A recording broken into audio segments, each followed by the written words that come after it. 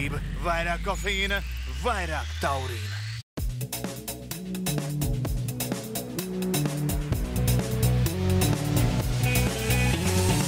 F1 LV podcasts.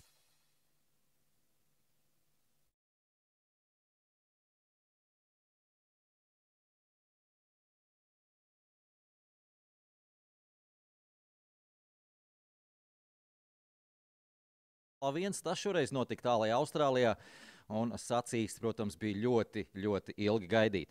Šoreiz studijā es esmu viens, bet Jānis man ir pieslēdzies no Zviedrijas. Sveiks, Jāni!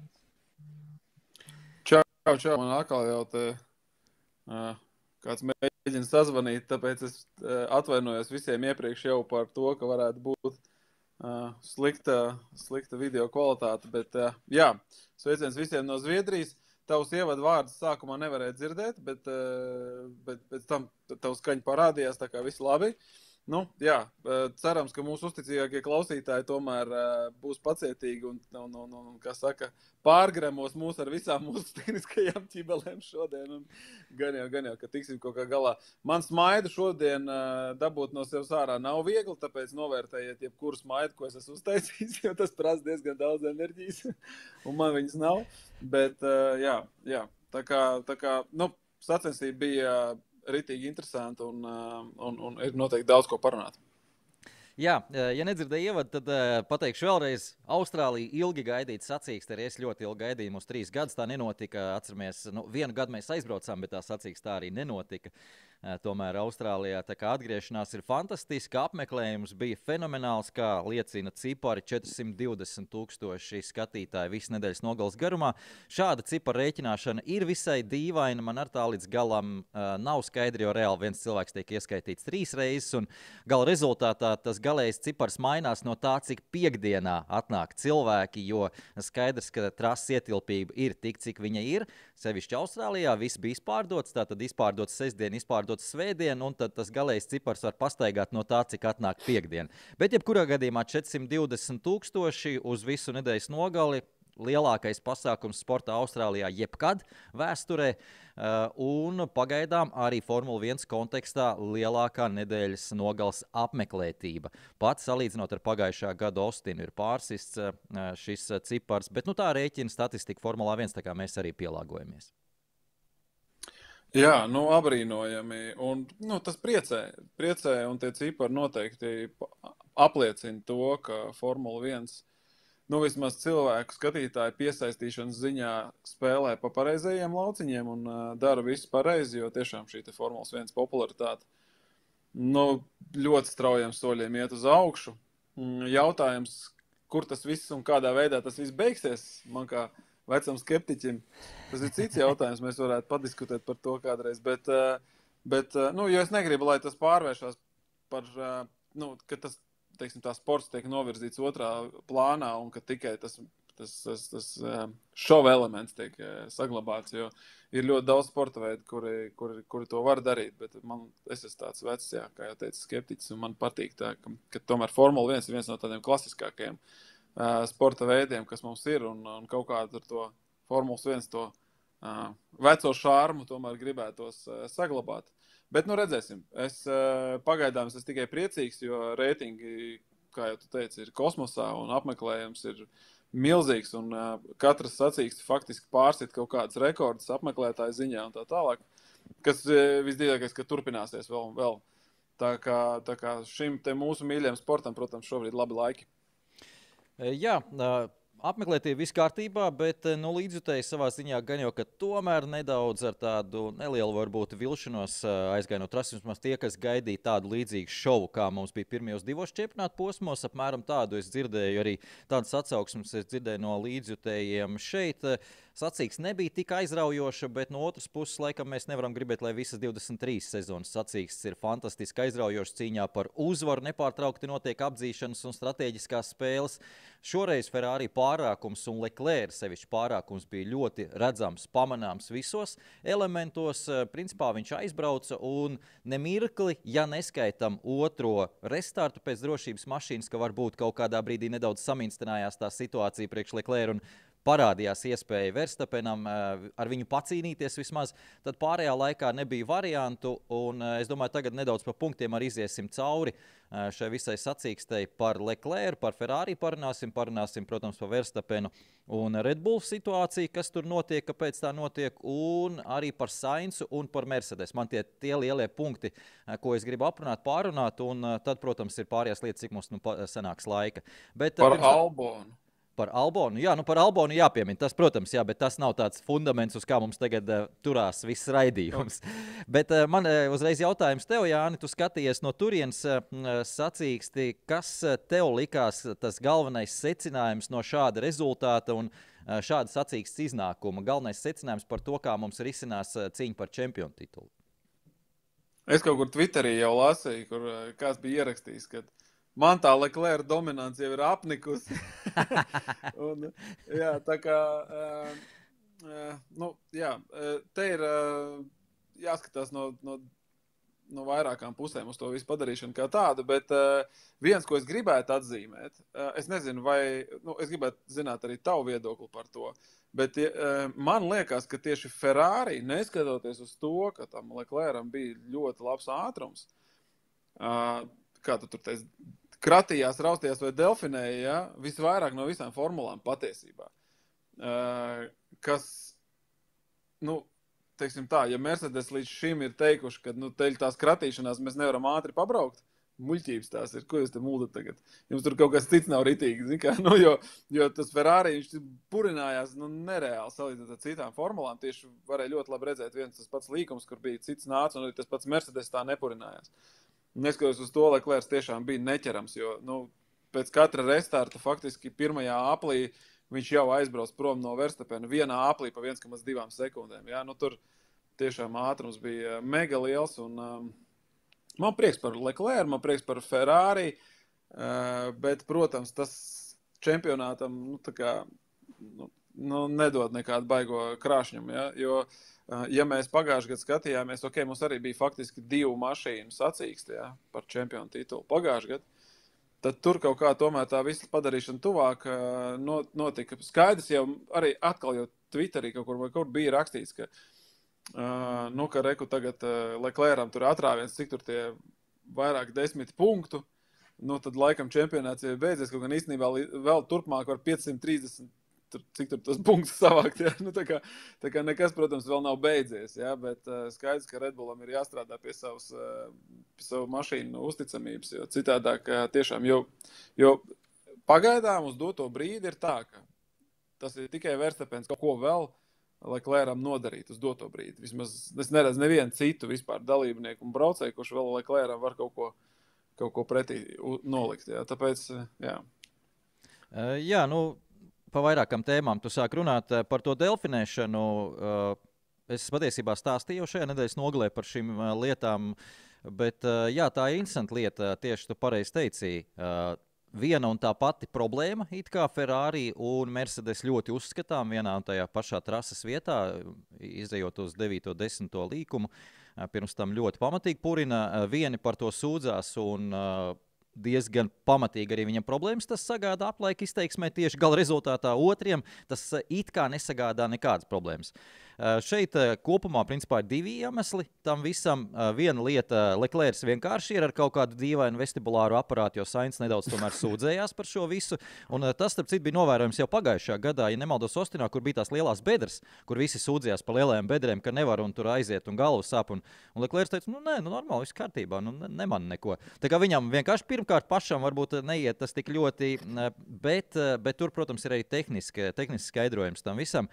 Un šajā ziņā es nemācēšu varbūt līdz galam pateikt, kāpēc Ferrari ir tik labi ar to visu salīdzinoši, kāpēc neietekmē, bet kāpēc Mercedes ir tik slikti, par to sāk parādīties tā informācija un izsūkties tā informācija. Un tas ir saistīts šoreiz ar to, ka mums ir jāņem vērā, ka līdzīga problēma ir Williams un ļoti, ļoti līdzīga vai pat identiska problēma ir Aston Martin.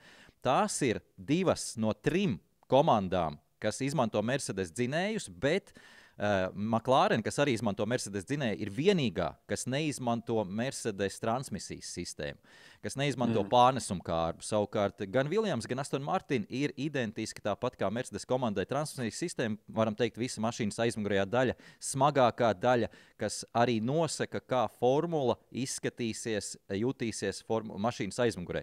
Kāda būs forma, kur būs smaguma centrs, cik augstu, kāds būs svara sadalījums.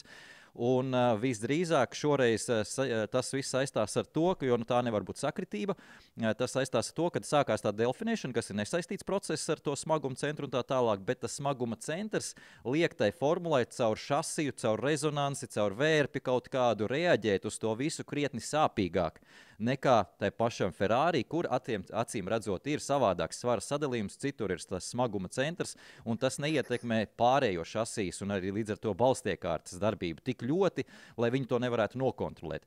Tā kā tas process ir delfinēšana vai purināšana sākās abām komandām, gan Ferrari, gan Mercedes, bet šajā gadījumā pati šasija to uztver viena sāpīgāk, otra netik sāpīga. Ja apmēram tu saprati, ko es domāju.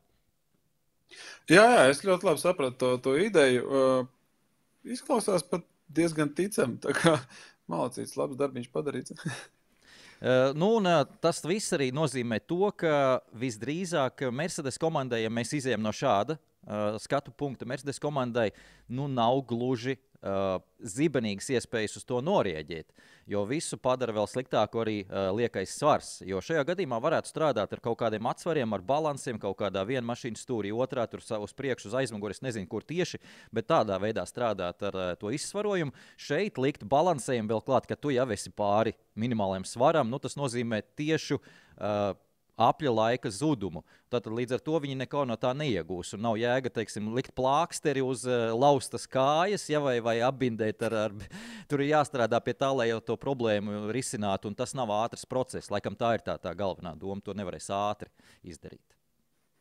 Jā, tas arī tas, ko mēs no Mercedes esam dzirdējuši visu laiku, jā, arī no Hamiltona, ka tas nebūs ātrs problēmas risinājums, un skaidrs, ka tur bet man ir ticība Mercedes komandai, lai kurai komandai, tad es domāju, ka viņi atradīs to risinājumu. Un jautājums tikai kad, protams, vai tas jau būs pa vēlu, vai tomēr viņi vēl paspēs iesaistīties cīņā par čempionu titulu un tā tālāk. Jo, godīgi sakot, baigi gribētos vismaz tomēr 3 komandas potenciāli savā starpā, lai varētu pacīnīties par to top vietām. Ja? Jo mēs redzam, ka tas vidus ešalons, viņš ir tāds diezgan blīvs un tur viss tur baigi noteikti. Mēs redzam, protams, arī kaut kāds tur. Diemžēl tomēr ir tas, ko mēs ar tevi tā kā gribējām, cerējām sezonas sākumā, ka nebūs, ka tie 3 ešaloni, bet pagaidām izskatās, ka tie tomēr ir. Ir tās pirmās 2 komandas, tad ir čupiņa pārējām, tad ir kaut kādas tās lēnākās komandas. Jā.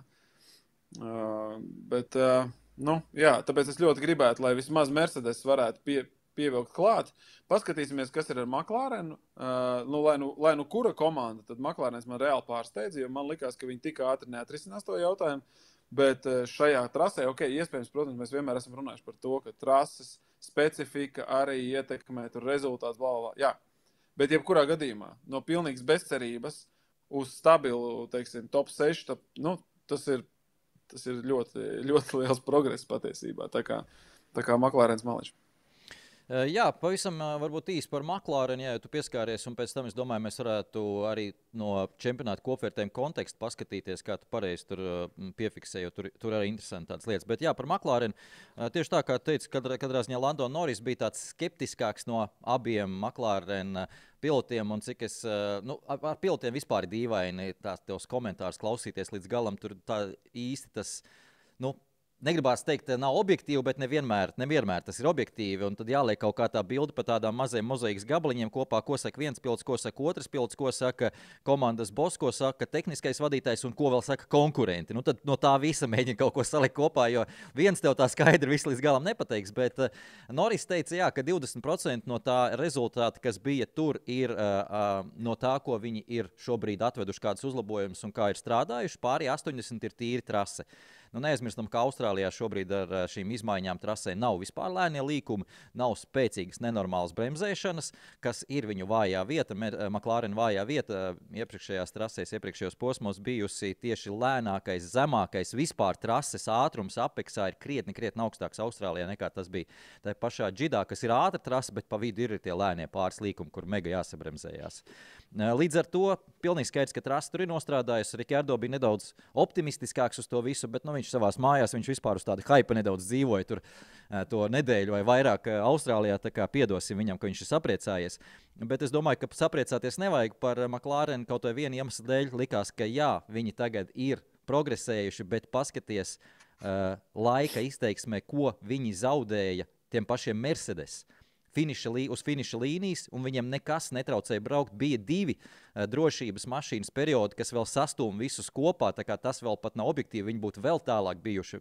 Es negribu teikt minūti, bet tuvu 40 sekundēm viennozīmīgi. Viņi finišā zaudēja ap 20 sekundēm.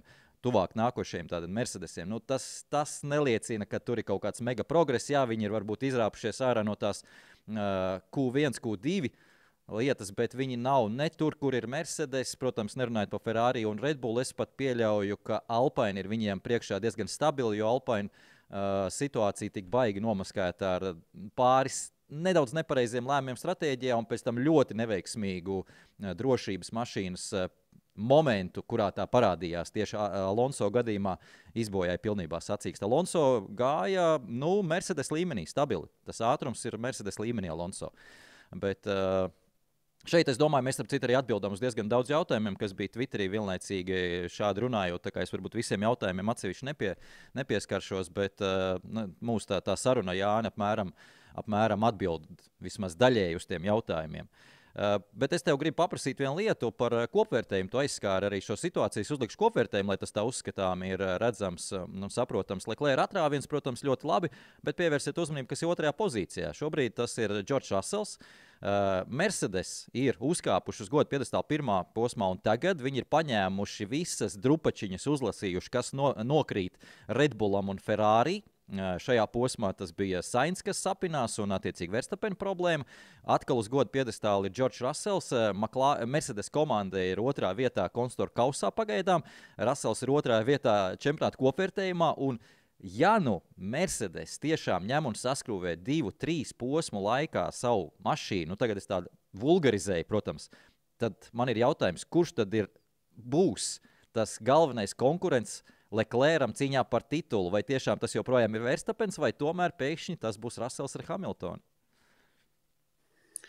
Jā, tas ir labs jautājums. Te gan tas, ko tu iepriekš minēji saistībā ar ātrumkārbu un tām lietām, tās nav, protams, ātri risināmas lietas.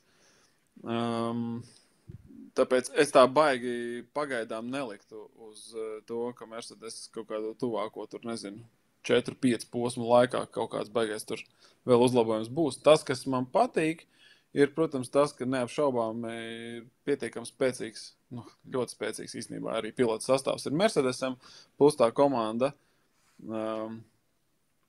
proti izmantot savus dotās dāvanas vai situācijas no citiem. To mēs ļoti labi redzam, to mēs redzējām arī pirmajā posmā. Un tas pārākums, lai mēs kaut vai tā saprastu to Mercedes komandas pārākumu kā tādu komandai, tad ir kaut vai salīdzināsim viņus ar pārējām komandām, kurām ir Mercedes dzinēji. Un tur ir bezdibens starpā. Un tas nozīmē, ka ir kaut kāda fundamentāla lieta, kas ir jāatrisina, protams, Mercedesam, lai viņi paliktu konkurētspējīgi, un tad gan viņi būs ļoti ātri. Jā. Un tiešām ļoti ātri. Un tepat ir jautājums, vai viņi nevar būt krietni ātrāk vēl par Ferrari. Tā kā tas, ko tu minēji, kas varētu būt tas galvenie konkurenti Leclercam pēc tam, šobrīd nav šaubu, ka vienīgais, kas ir, tā ir tehniska lieta, kas attur Mercedes no būšanas pirmajās pozīcijās. Ja. Jo ne pilotu, ne komandas darbas lietas tur nav vispār vainojams. Jā, pirms ķeramies klāt zilonim istabā, tāds ir tas teiciens laikam, proti Red Bull problēmām un Verstappena izstāšanās iemesliem un vispār, ko tas nozīmē tālāk. Es gribu atzīmēt mūsu atbalstītājs vēlreiz. Tātad joprojām mums ir pirmais šī podkāsta atbalstītājs Dynamite. Turpina sadarbību arī šajā gadā. Jānis varēs nokomentēt vairāk. Viņš noteikti šos produktus diezgan daudz lieto un izmanto. Es tagad tev paspēru zem tanka. Un, protams, riepas. Protams, ja mums ir atbalstītāji, kas mūs atbalsta, mums arī jāatbalsta ir mūsu atbalstītāji. Kas ir skaidrs. Ar Dynamite mēs esam pazīstami sen jau, bet jāsaka, no manas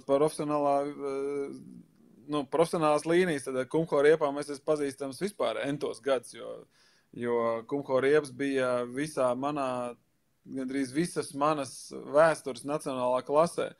Sākumā mēs tur braucām ar Pirelli un pat vienu brīdi bijos Dunlops, bet ātri vien pārgāja visu tā klasa uz Kumho riepām, un ar Kumho riepām es braucu entos 1000 kilometrus gan pa ielu, gan pa trasi. Tā kā jā, par tiem produktiem es zinu diezgan daudz un diezgan labi. Jā. Paldies, ka mūs atbalsta. Jā.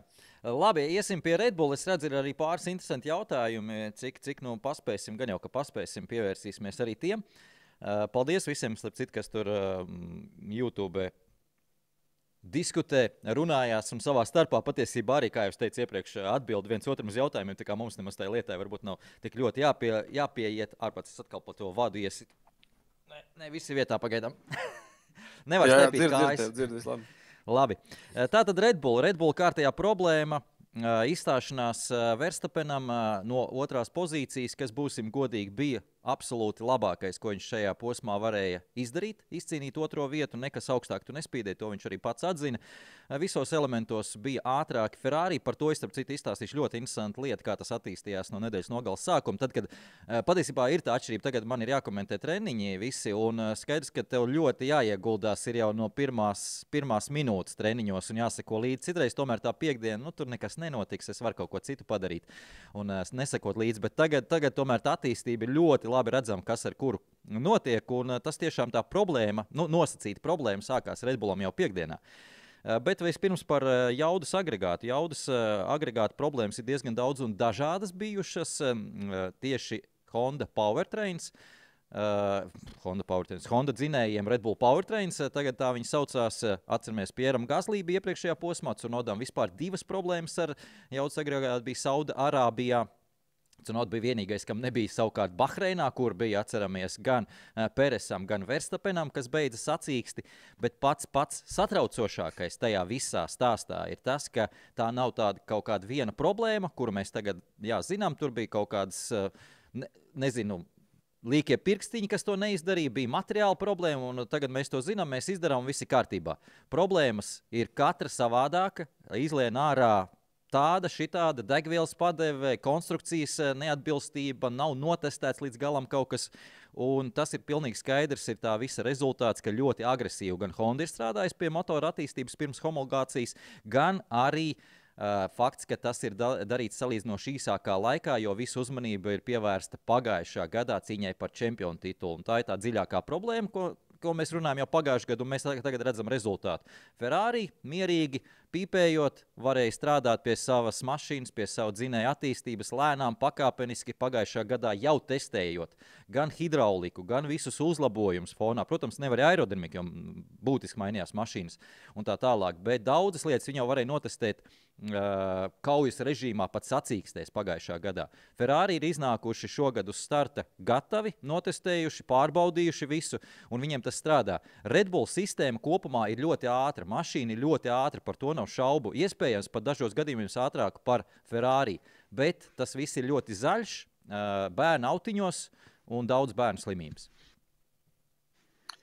Jā, Red Bulls no iepriekšējiem posmiem arī es esmu pamanījis, ka Red Bullam ir viena tā, tas pārākums, kurā Red Bulls varbūt ir ātrāks par Ferrari parasti, ir, kad jau ir sacensības noslēgums. Tad, kad ir mašīna viegla, kad svars nav iekšā, kad degvielas līmenis ir maziņš, tad Red Bulls īstenībā baigi atplaukst. Cita lieta tāda, ka bieži vien līdz tam brīdim viņi neaizbrauc. Ja? Tas ir cits jautājums, bet tad, kad viņi aizbrauc, tad patiesībā viņi ir diezgan ātri. Ja? Šī te šīs lietas kontekstā patiesībā man visu laiku tādā galvā kaut kur stāv tāda doma, ka vai tik nav tā, ka Mercedes spēlē arī tādu garo spēli, respektīvi ar domu kādu, respektīvi, ka varbūt viņi ir ātrāki nekā viņi īstenībā rāda šobrīd, jo, piemēram, mums ir problēmas tur ar to un to un to, mūsu mašīna nav pietiekami ātra, tāpēc mēs arī negriezīsim, teiksim, jaudas agregātu uz maksimumu, lai mums nevajadzētu pēc tam, tad, kad mēs to mašīnu uztaisīsim ātri, lai mums nebūtu šie te sodi par entajiem tur nomainītajiem motoriem un sazin ko vēl, ja? Jo mēs redzam, ka, jā, tas Mercedes motors ir drusciņi lēnāks, tā izskatās pēc visām komandām, kas brauc ar Mercedes motoru, bet kreņķi nav bijuši, jā. Tehniskas problēmas faktiski nav bijušas Mercedes motoram, un tad ir jautājums, Alpīni mēs zinām, kad ir iet uz visu banku, ja mēs redzam, ka tie tur gandrīz katru gonku nomaina tur 2 motors, gandrīz, ja, es pārspīlēju, bet doma ir tāda, ka viņi, un to var redzēt, ja, ka ar to dzinēju jaudu Alpīns ir sakārtojuši sev diezgan labi to tempu un viss tur ir.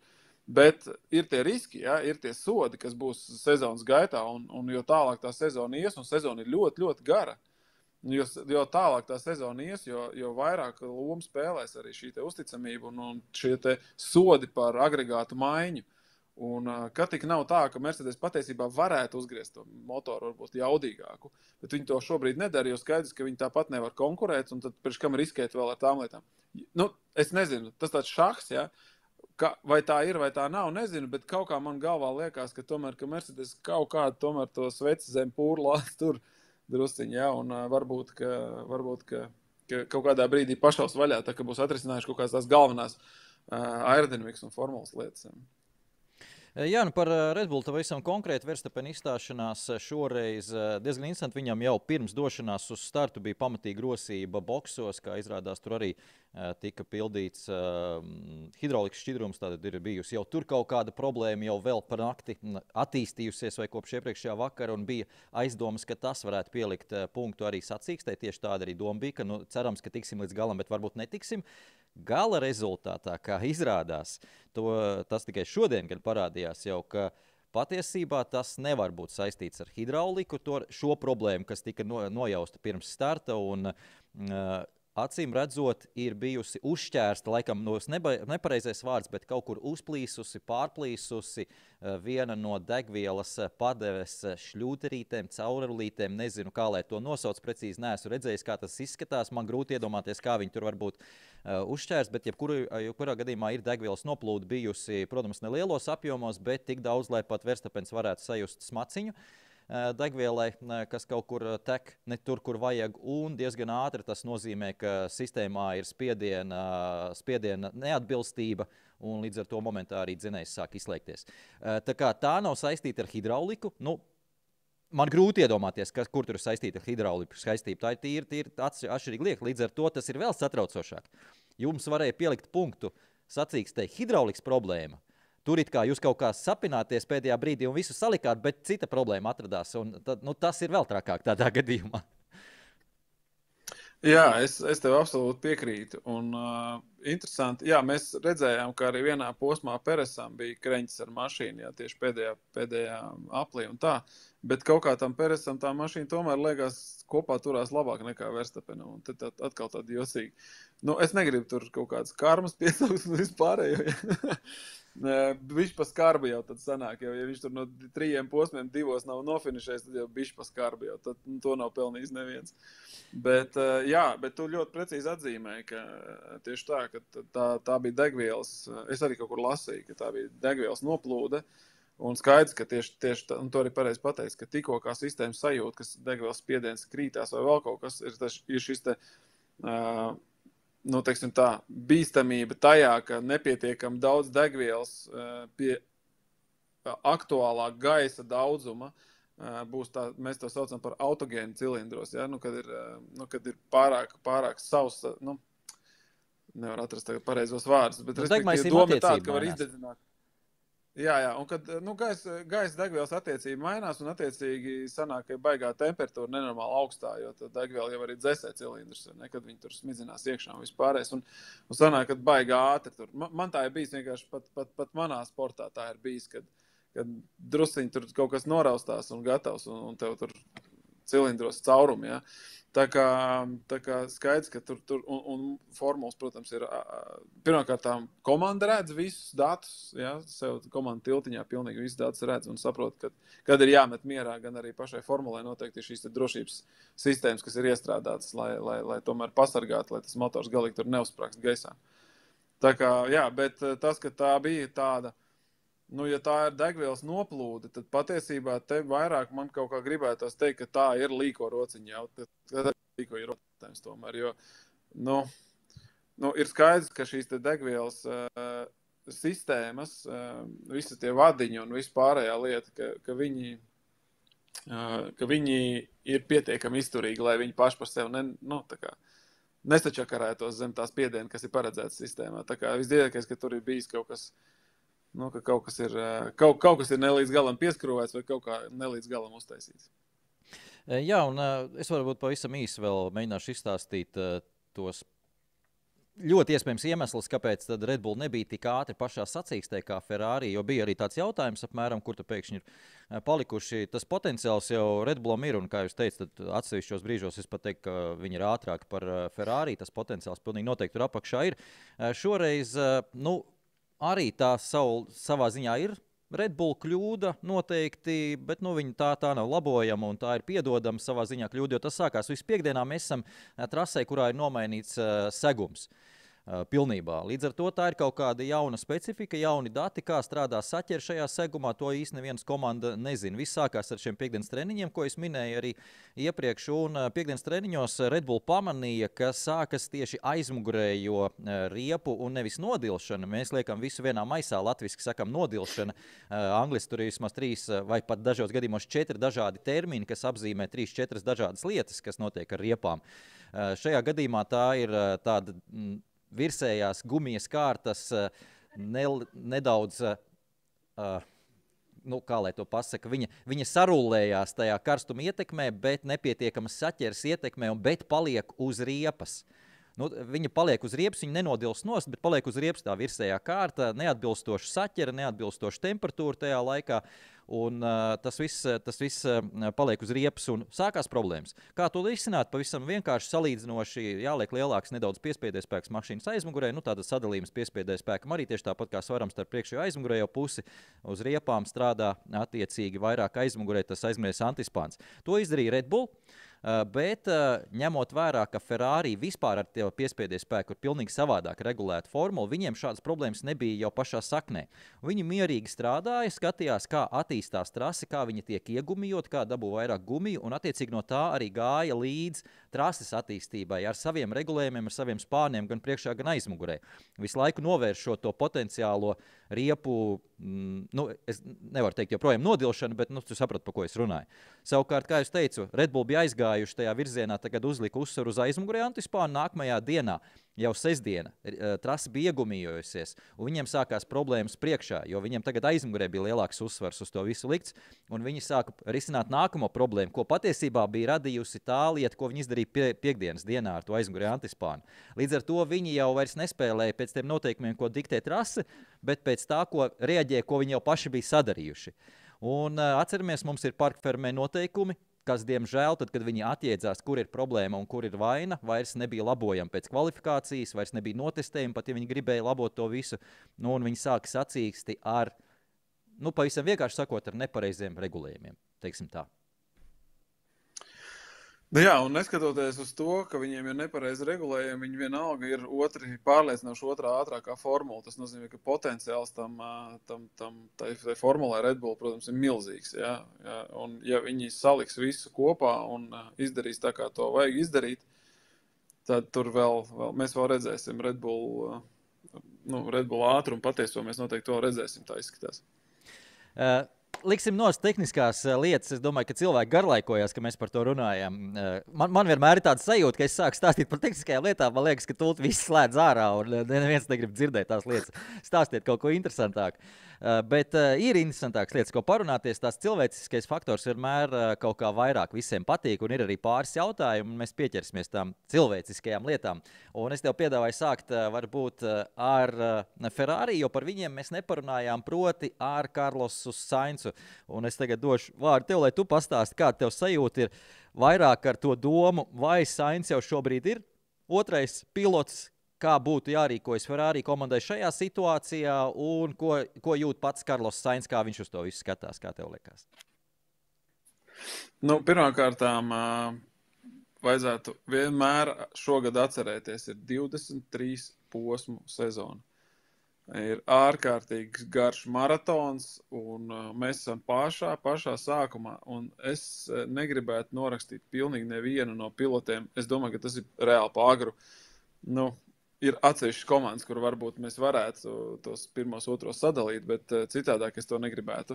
Zinot Karlosu Sainzu, zinot, kāds viņš ir tāds, kārtīgs tāds strādātājs, teiksim tā, un cik ļoti viņš ir prasīgs pret sevi un vispārējo, ir skaidrs, ka viņš vienā brīdī tā kā attapsies un tā kā progresēs, jo mēs vienmēr esam Karlosu Sainzu nolikuši tā kā, kad pussolīt zem tiem mūsu saucamajiem citplanētiešiem kaut kur, vai pat vairākas soļus zem, kaut kam patiesībā viņš ir pierādījis, ka viņš var būt pietiekami ātrs. Tas, kas varētu, kas rezultējās šajā posmā, ir skaidrs, ka, drusciņi pārdega, man liekas. Es patiesībā Karlosu Sainzu tādā nelīdzsvarā sen nebija redzējis, ja tā godīgi. Jo viņš pārāk asi reaģēja uz tām neveiksmēm, kas bija kvalifikācijas laikā. Netipiski viņam patiesībā. Bet, protams, sacensībā viņš pārdega pavisam. Ja? Tas ir, tur šaubu nav. Un tā bija tīra viņa kļūda. Un, ja mēs tīnām filmu apakaļ pa iepriekšējiem posmiem, kur Leclerc ir perfekti, kā saka, izdarījis visu to, kas no viņa prasās, un gan kvalifikācijā, gan sacensībā. Un es jau pagājušo un aizpagājušo podcastu teicu par Sainzu, ka viņš ritīgi nav savā ādā. Viņš ritīgi, kā viņš runā arī intervijās, pat tur, nezinu, viņš tur uz piedestāla ir uzkāps, un tāpat viņš nav apmierināts ar to. Skaidrs, ka nav, tāpēc, ka viņa komandas biedrs viņas lupat leveros sasit šobrīd, ja? Kas, jā.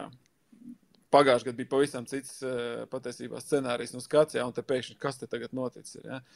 Tā kā paskatīsimies. Es patiesībā ļoti ceru, ka Sainz attapsies.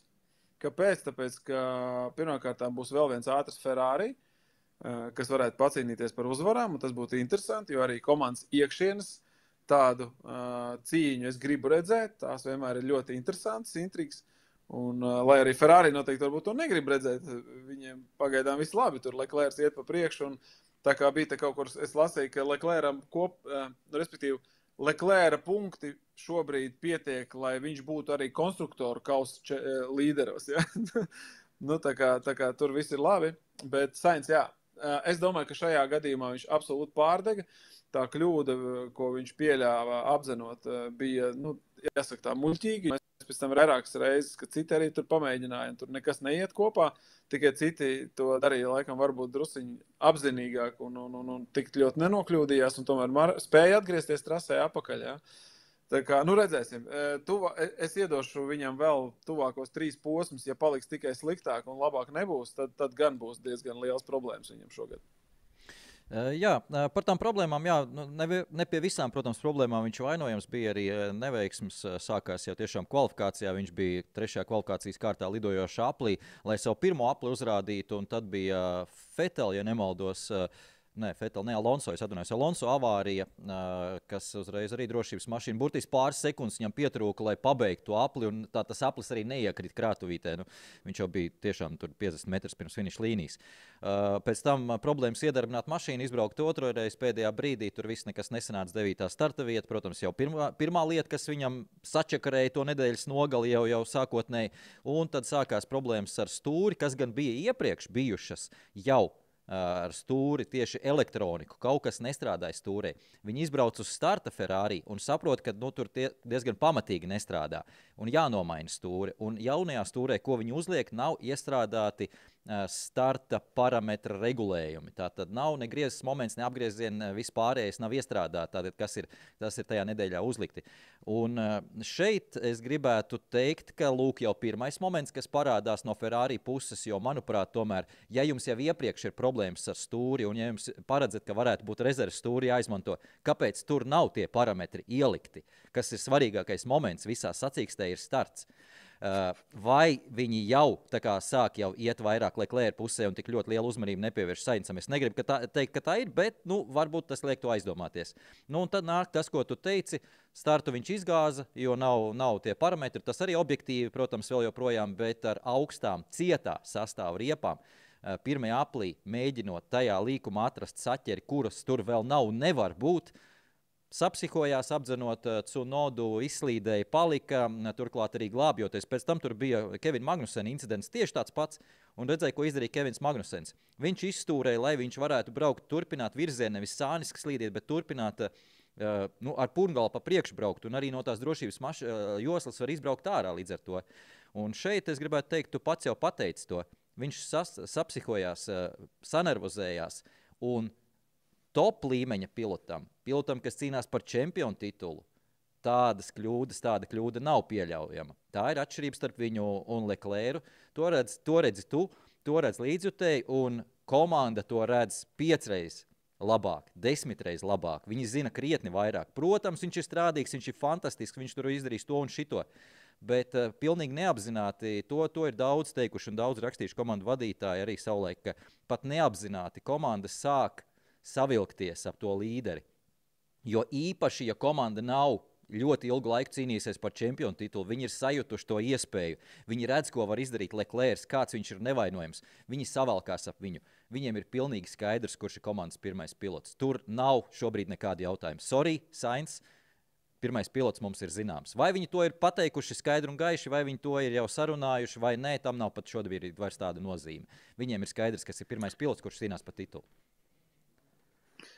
Jā, noteikti. Un pie tām Leclerc, saproti, un te nevar vainot komandu, ka viņi savalkās ap Leclerc vai kaut ko tam līdzīgi. Kā jau tu ļoti labi minēji, ja komanda ilgi nav cīnījusies par čempionu titulu, un te mums ir pilots, kurš nepieļauj nekādas kļūdas, kurš ir reāls darījums. Tā, ka tu mierīgi vari jebkurā laikā faktiski šobrīd uz Leclerc uzlikt naudu, un tu zini, ka viss būs čotki, jā? Tā ir, Un skaidrs, ka gribot vienkārši. Gribot, negribot. Tā komanda, protams, aiziet tajā Leclerc virzienā. Mums ir viens jautājums, kas tā labi iet kopā ar to nākamo tēmu, ko es gribēju pacelt par Mercedes abiem pilotiem. Guntis Lausks, man liekas, es pazīstu Gunti Lauski. Viņš tā nedaudz rados, manuprāt, ja tas ir tas pats. Bet jā, tad jautājums ir pa Mercedes pilotiem. Sacīks otrajā daļā Hamiltons gribēja tur pacīnīties ar Russelu, un man arī līdz galam nebija saprotama viņa komentārs. Puiši, jūs man esat nolikuši ļoti dīvainā vai neizdevīgā situācijā, un es domāju, tas pilnīgi neatbilstošs komentārs tobrīd bija. Bet, lai nu kā, vai Mercedes nav jau izlēmuši par labu Džordžam šajā sezonā un nākamajiem 5 gadiem, tā prasa Guntis? Kā tev liekas? Es domāju, ka nē, noteikti nē. Tas komentārs no Hamiltona puses, tu arī viņu pamanīji ļoti labi, un man arī viņš iekrita ausīs ļoti, jo es to komentāru no Hamiltona puses, ka jūs esat nolikuši man tādā neveiklā vai kaut kādā tur situācijā, ja, bija ļoti dziļš patiesībā, ja tā pievērš tam uzmanību, jo skaidrs, ka Hamiltons pats saprot, ka šī te attiecības, kaut kā jāregulē attiecības komandā, arī starp pilotiem, attiecīgi viņa attiecības ar Džordžu ir, un skaidrs, ka sezonas pašā sākumā, kad vēl noteikti, un Mercedesam būtu šausmīgi liels risks, ja viņi jau 3. posmā Džordžam pateikt, ka, palaid Hamiltonu garām. Mēs saprotam, ko tas nozīmē. Tas varētu pēc tam lavīna efektā vienkārši nostrādāt pa sliktu Mercedesam, ja? Un Hamiltons jau nav muļķis, viņš jau to saprot ļoti labi. Un tas, ka viņš ir aiz Russela, un viņš saprot, ka viņam nedos tādu komandu palaist garām, lai viņš varētu uzkāpt uz piedestālu. Un tas bija, tā bija tāda jocīga situācija, bet man prieks, ka Mercedes tomēr neiedeva šo te komandu, plus arī, galu beigās 3., 4. vieta, tur tā punktu starpība nav tik liela arī. Ir jau, protams, bet viņi nav tik milzīgi, lai tur baigi par to stresotu.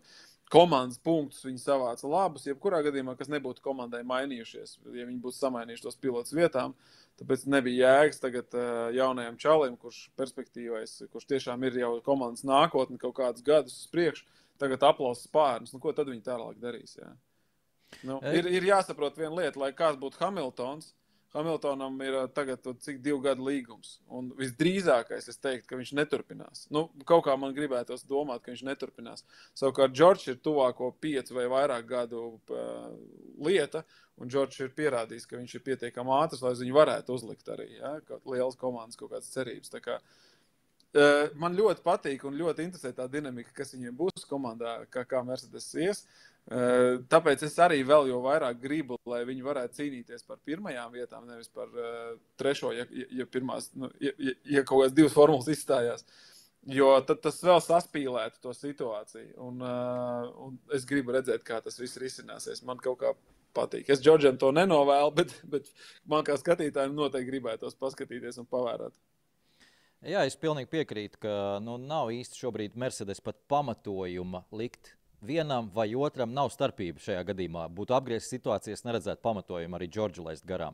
Jūs neviens neapdraud no aizmuguras, McLaren tālu aizmugurē, jūs esat tādā situācijā, un neba komanda nostādīja tādā situācijā, ka garām tika Russells. Tā bija sacīga situācija, tur bija drošības mašīna, īstajā brīdī trāpīja, viss kārtībā, neveicās, neveiksmi. Un šajā brīdī tiešām, kā nav starpība. Tu esi 3. vai 4. jūs necīnaties par tām pozīcijām vēl tad, kad jūs cīnīsieties, tad, kad būs izteikts tas pirmais pils, tad sāksim arī par to domāt, bet es domāju, ka pat pēc sacīkšu sapulcē arī pašam Bono pamatot, ka pēc kaut kāda šāda vai informācija vai uzstādījums no komandas ir Hamiltonam pamatot, to bija ļoti viegli. Un tad, kad Hamiltons nomierinājās, es domāju, viņš arī pats saprata, ka ok, tur tiešām šoreiz nav ko plēst matus un visi kārtībā, jo pasties uz to pašu McLaren, tur tieši tas pats bija. Ricciardo pēdējo trases nogriezni bija, es negribu teikt ātrāks, grūti saprast ir, bet pilnīgi noteikti viņš sēdēja uz aizmugurējā riteņu uz antispārna Norrisam. Viņš brauca savā mājā, bet viņš nevienu brīdi nemēģināja uz finiša līnijas. Viņš tur bija 0,4-0,5 sekundes aizmugurējā aiz Norrisa. Nevienu brīdi nestresoja, nemēģināja. Mēs braucam savā tempā, neviens mūs neapdraud aizmugurē priekšā, mēs nevaram noķert nevienu. Mēs esam tādā situācijā, kāpēc tagad savā starpā sāk plēsties. Viņš, protams, arī cer uz to, ka kaut kad būs apgriezta situācija un attiecīgi Norris tieši tāpatās uzvedīsies. Un es domāju, ka pagaidām arī viņiem nav ko tur īpaši dalīt, un arī viņi nav tikuši līdz tām pozīcijām, lai vajadzētu sākt dalīt tās vietas un pozīcijas. Ja es vienos, tad McLarenam un tieši Norris mašīnai pat bija kaut kāda tehniska ķibele. Tieši sacensības beigās, to es lasīju kaut kur, ka viņam bija kaut kāda ķibele ar mašīnu, un viņi tur baigi menedžēja, un tāpēc viņi teica, Ricardo, nebāzies virsū Norrisam, lai viņš var tomēr to mašīnu aizbraukt līdz galam. Jo, ja tu sāks viņam bāzties virsū, viņš tur piedos vēl kaut kādu tempu, un tad tas viss var nonākt no tā, ka vienkārši viena no mašīnām vispār nefinišēs. Un skaidrs, ka McLaren nevarēja to pieļaut, jo viņi bija kolosālās vietās, zinot to, kā viņiem ir iepriekšējais posms gājis. Bet, jā, tieši es pilnīgi piekrītu tam, ko tu teici. Tad šobrīd ir pāragri dalīt pa maisiem 1., 2. un tā tālāk, tāpēc lai vēl pabraukājās. Jā, man ir viena lieta, kas man jāizstāsta šajā podkāstā par F1 līdzjutēju klubu. Ļoti liels aktivitātes sākās attiecībā uz līdzjutēju klubu. Vēlreiz atgādinu, ka droši varat šajā klubā pieteikties un iesaistīties un darboties un diskutēt un tā tālāk. Meklējiet Facebookā F1LV arī Facebook lapā ir iespējama atrast saite uz šo klubu Facebookā, tad viens līdzjutēju klubs. Un pirmais pasākums, pirmās aktivitātes tiek rīkotas uz Imolas posmu, uz Emilia-Romagna lielās balvas izcīņa. Tas ir 24. aprīlis, pēc 2 nedēļām. Un tas notiks turklāt Akropolē Rīga. Būs kopīga skatīšanās bārā es nezinu, kā to izrunāt. Olīrīs. Nezinu, kaut kā tā. Kaut kā tā. Es uzlikšu plakātiņu, lai visiem saprotams. Es vienmēr nespēju saprast, kā jāizrunā šitas ir Olīrīs, Olīrī. Rīs. Labi, lai nu kā atradīsiet. Bet pats interesantākais, kas tur būs Viktorīna. Formula 1 Viktorīna, tie, kas rīko Viktorīnas par visdažādākajām tēmām. Sija Viktorīna organizēs šoreiz par Formula 1. Ir iespējams jums uztaisīt savu kočiņu ar Formula 1 līdzjutējiem. Erudītiem doties uz turieni un uzvinnēt kādas labas balvas. Dalības maksa ir 8 eiro no cilvēka. Pieteikšanās ir info@viktorina.lv. Komandā 3 līdz 6 cilvēki. Ja nav jums tāda komanda, varat iet arī pa vienam, pa diviem uz vietas. Arī komandas varēs sakomplektēt. Tā kā meklējiet vairāk informāciju tajā pašā Facebook lapā, jautājiet, tur aktīvie cilvēki visu izstāstīs un parādīs un tā tālāk tā joprojām. Un pēc tam pats galvenais, arī pašas sacīgas skatīšanās, tā tad Emīla Romaņa. Jāni, piedalīsies? Kam nav draudziņa, tas ar cisu maisu. Tu jau vari visu ja nav savu... draudziņa, var iet un dabūt komandu. Nu, Nē, tu vari savu komandu savākt, savu ABC komandu savākt, ko? Grūti pateikt. Un dabūt iekšā. Kas? Un dabūt iekšā, jo tici man, tur tie erudīti par Formulu 1 ir ļoti labā līmenī. Es neliktu nekādas cerības. Es uz sevi naudu noteikti neliktu. Viennozīmīgi nē. Noteikti dabūt iekšā pa pilnu programmu. Par to vispār nav šaubas. Es nemaz nemēģinu sev muļķot, kā saka. Bet jāpasver domu, ja man tajā weekendā nav kaut kāda treniņa vai kaut kas ar sacensībām saistīts pašam, tad teorētiski varētu varbūt arī aizsoļot. Būtu varbūt diezgan jautri. Labi. Mums ir palikušas vēl 9 minūtes. Vēl viena lieta, ko es aizskāru. Albons, jā. Albons arī. Bet vēl viena lieta, ko es aizskāru jau pirms nedēļas nogalas sākuma, bija par DRS. Zonu izmantošana bija arī uztaisīta aptauja, ātri aptaujas rezultāti. Jautājums bija par pirmiem 2 posmiem, gatavojoties Austrālijā, kur bija 4 DRS zonas, pēc tam palika 3 DRS zonas. Un jautājums bija, vai patīk šīs DRS kaķa un pēles rotaļas cīņā par līderpozīciju. Un principā varam secināt to, ka 14% uzskata, ka nē, tas ir pārāk mākslīgi. Pārējie saka, jā, interesanti, vai pagaidām ir labi. Nu, tad pagaidām ir labi, ir interesanti. Redzējām, ka vismaz šajā Austrālijā, Melburnā, tas neizteica gandrīz neko. Nu, šīs zonas palīdzēja atsevišķos momentos, bet es gribētu atzīmēt tos brīžus, kad mums bija izteikti vilcieniņi. Mums izveidojās Albona vilcieniņš, mums bija Strola vilcieniņš, tur bija vairāk vilcieniņi, kur garām tā arī netika tie sekotāji, neskatoties uz DRS zonām. Tā kā Austrālijā atzīt joprojām ir grūti un sarežģīti, un tur es teiktu, ka būtu prasījusies arī tā 4. DRS zona, ko tā ļoti, ļoti viltīgi politiski sarunāja un ievirzīja un tādus kloķus politiskos noraustīja Fernando Alonso, jo tā zonas atcelšana pamatīgi sita tieši pa Alpine konkurentiem. Jā, patiesībā tiešām mēs it kā sākumā tā kā runāja par to, ka būs 4 vispār DRS zonas, un pēc tam to vienu tur atcēla un tā tālāk. Likās, ka tur ritīgi mainīsies, un tur tagad būs, jā, bet mums jāatcerās, ka tomēr ir tā trases specifika, un ir arī trases specifika tādā ziņā, ka kas tad ir tie pa līkumiem, kas seko aiz DRS zonas. Ja? Ir līkumi, kuros tu vari apdzīt un normāli iekšmalu paņemt un tā tālāk, vai pat pārmalu apdzīt. Un ir līkumi, kuros tu vienkārši to nevar arī normālos apstākļos izdarīt. Un tad pa lielam tur tā DRS zona, cik viņi ir, tik viņi ir. Nu, tur, kā saka, tāpēc es arī piedalījos tajā aptaujā, un es nobalsoju par to, ko nobalsoja lielākā daļa no cilvēkiem. Es nobalsoju par to, ka viss ir forši, lai tik turpinās, jo tas ir kaut kāds tāds papildus elements, varbūt, kas liek redzēt, tas, ko mēs minējām uzreiz par Leclercu, ja, ka tas IQ līmenis cilvēkam ir pietiekami augsts, lai viņš novērtētu situāciju augstasinīgi un izmantot kaut kādus sev dotos instrumentus pa labu. Ja, un tas, manuprāt, tas ir tikai ok. Ja, tas ir tikai ok. Jā, es piekrītu, ka pagaidām tur nav problēma ar to absolūti no tā, ko mēs redzējām pirmajos 2 posmos. Galvenā lieta, kas man padara nedaudz varbūt bažīgu, lai tas mums neieiet kā tāda rutīna un absolūti pieņemta lieta, ka mums DRS ir noteikumos iestrādāts un mēs to izmantojam mūžīgi mūžos. Tas tomēr savulaik tika ieviests kā jau es teicu iepriekš, kā plāksteris problēmai. Un ja tā problēma nedaudz sāk samazināties, un tā problēma ir aizgājusi varbūt nedaudz citā virzienā, citā dimensijā ar citiem ieročiem, tagad viņu var apkarot, tad kāpēc mums joprojām saglabāt to plāksteri? Es nesaku, ka viņš jārauj nostūlītās, bet var pielāgot gan zonu garumu kaut kādā veidā, gan tās pašas detekcijas punktus, jeb šīs līnijas, kur mēs nosakam, vai tiks izmantot vai netiks izmantot DRS zona. Tur es domāju, ka FIA ir jābūt elastīgākiem. Un kā tu tur gāji ar to politisko spēli, nu, tas bija interesanti. Es negribētu teikt, ka tagad FIA tur viss ir vainojami, bet Alonso veiksmīgi to izmantoja, un es teiktu, jāpaspiež roka vai jānoņem cepura Alonso priekšā, jo viņš izmanto visas iespējas. Pēc tam sacīkstē viņam viss sagāja šķērsām. Ne viņa vainas dēļ šeit, gan uzreiz jāsaka, bet viss sagāja šķērsām.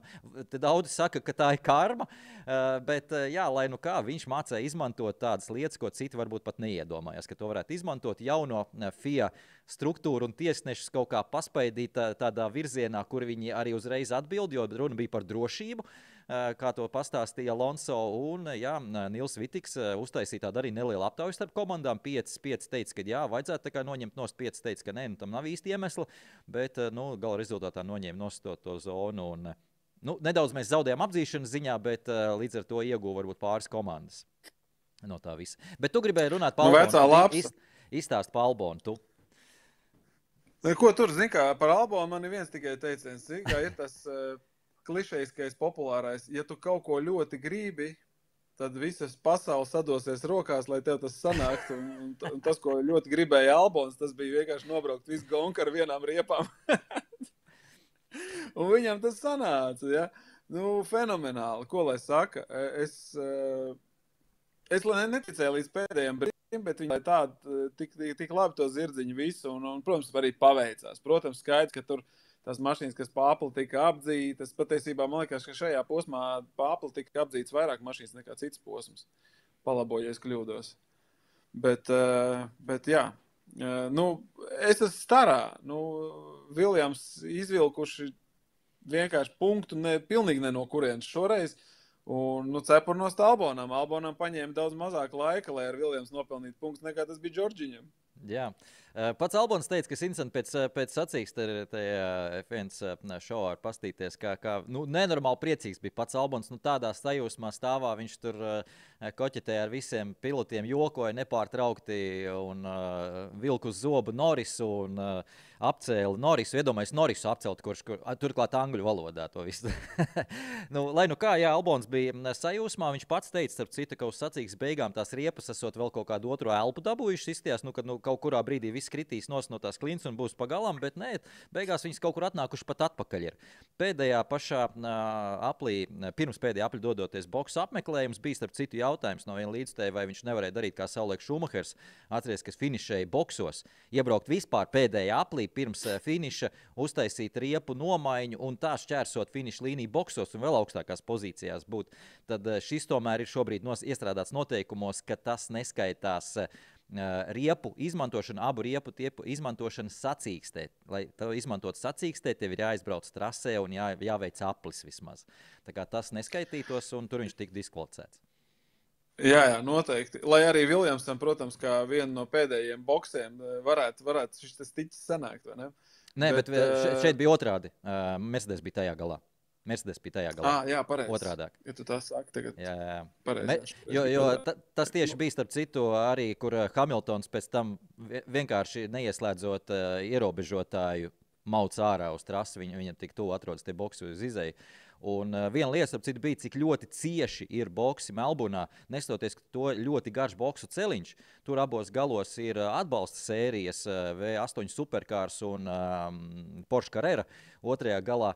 Tad paši boksi ir ļoti, ļoti cieši kopā, ārkārtīgi tieši starp komandām. Un varēja redzēt, cik ļoti ar tādu mega līkumu ir jāiebrauc savā boksā iekšā, ja tur kāda formula atrodas tieši pirms tam.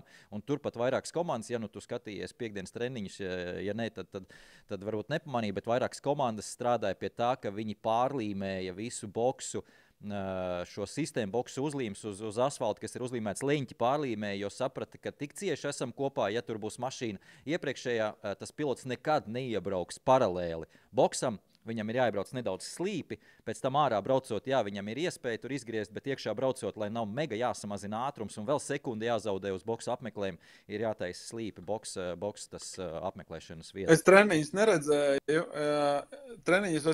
bet es sacensībā redzēju, es domāju, kāpēc viņi tā slīpi brauc, un tad es sapratu, ka, tiešām varēju vizuāli redzēt, ka viņi tiešām brauc slīpi, jo ārā braucot tā kā tā pakaļpiedziņas mašīna, parasti viņi nospolē to aizmuguru, var paslidināt, tad bišķiņ tā kā driftiņā viņš var tikt ārā.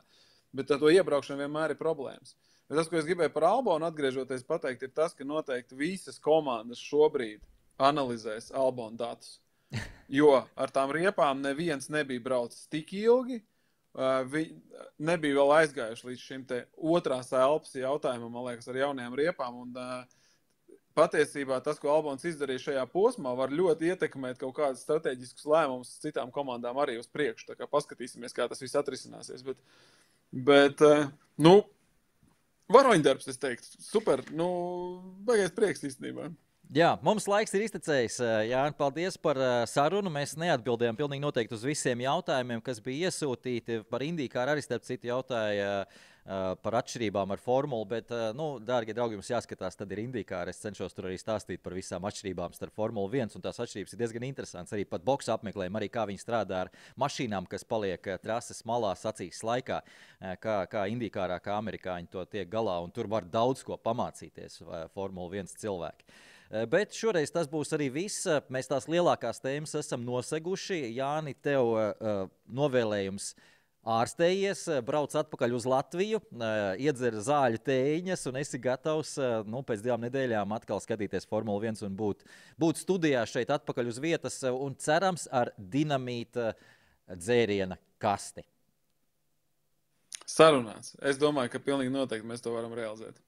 Labi, paldies visiem, tad tiekamies pēc 2 nedēļām un tiekamies, protams, arī trasē kaut kur. Tā.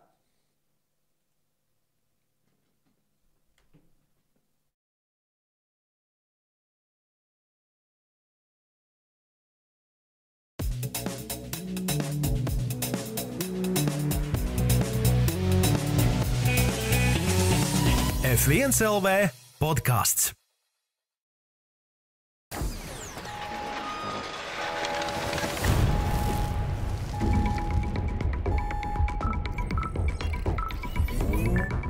Dinamīta, sibenīga iedarbība, vairāk kofeīna, vairāk taurīna.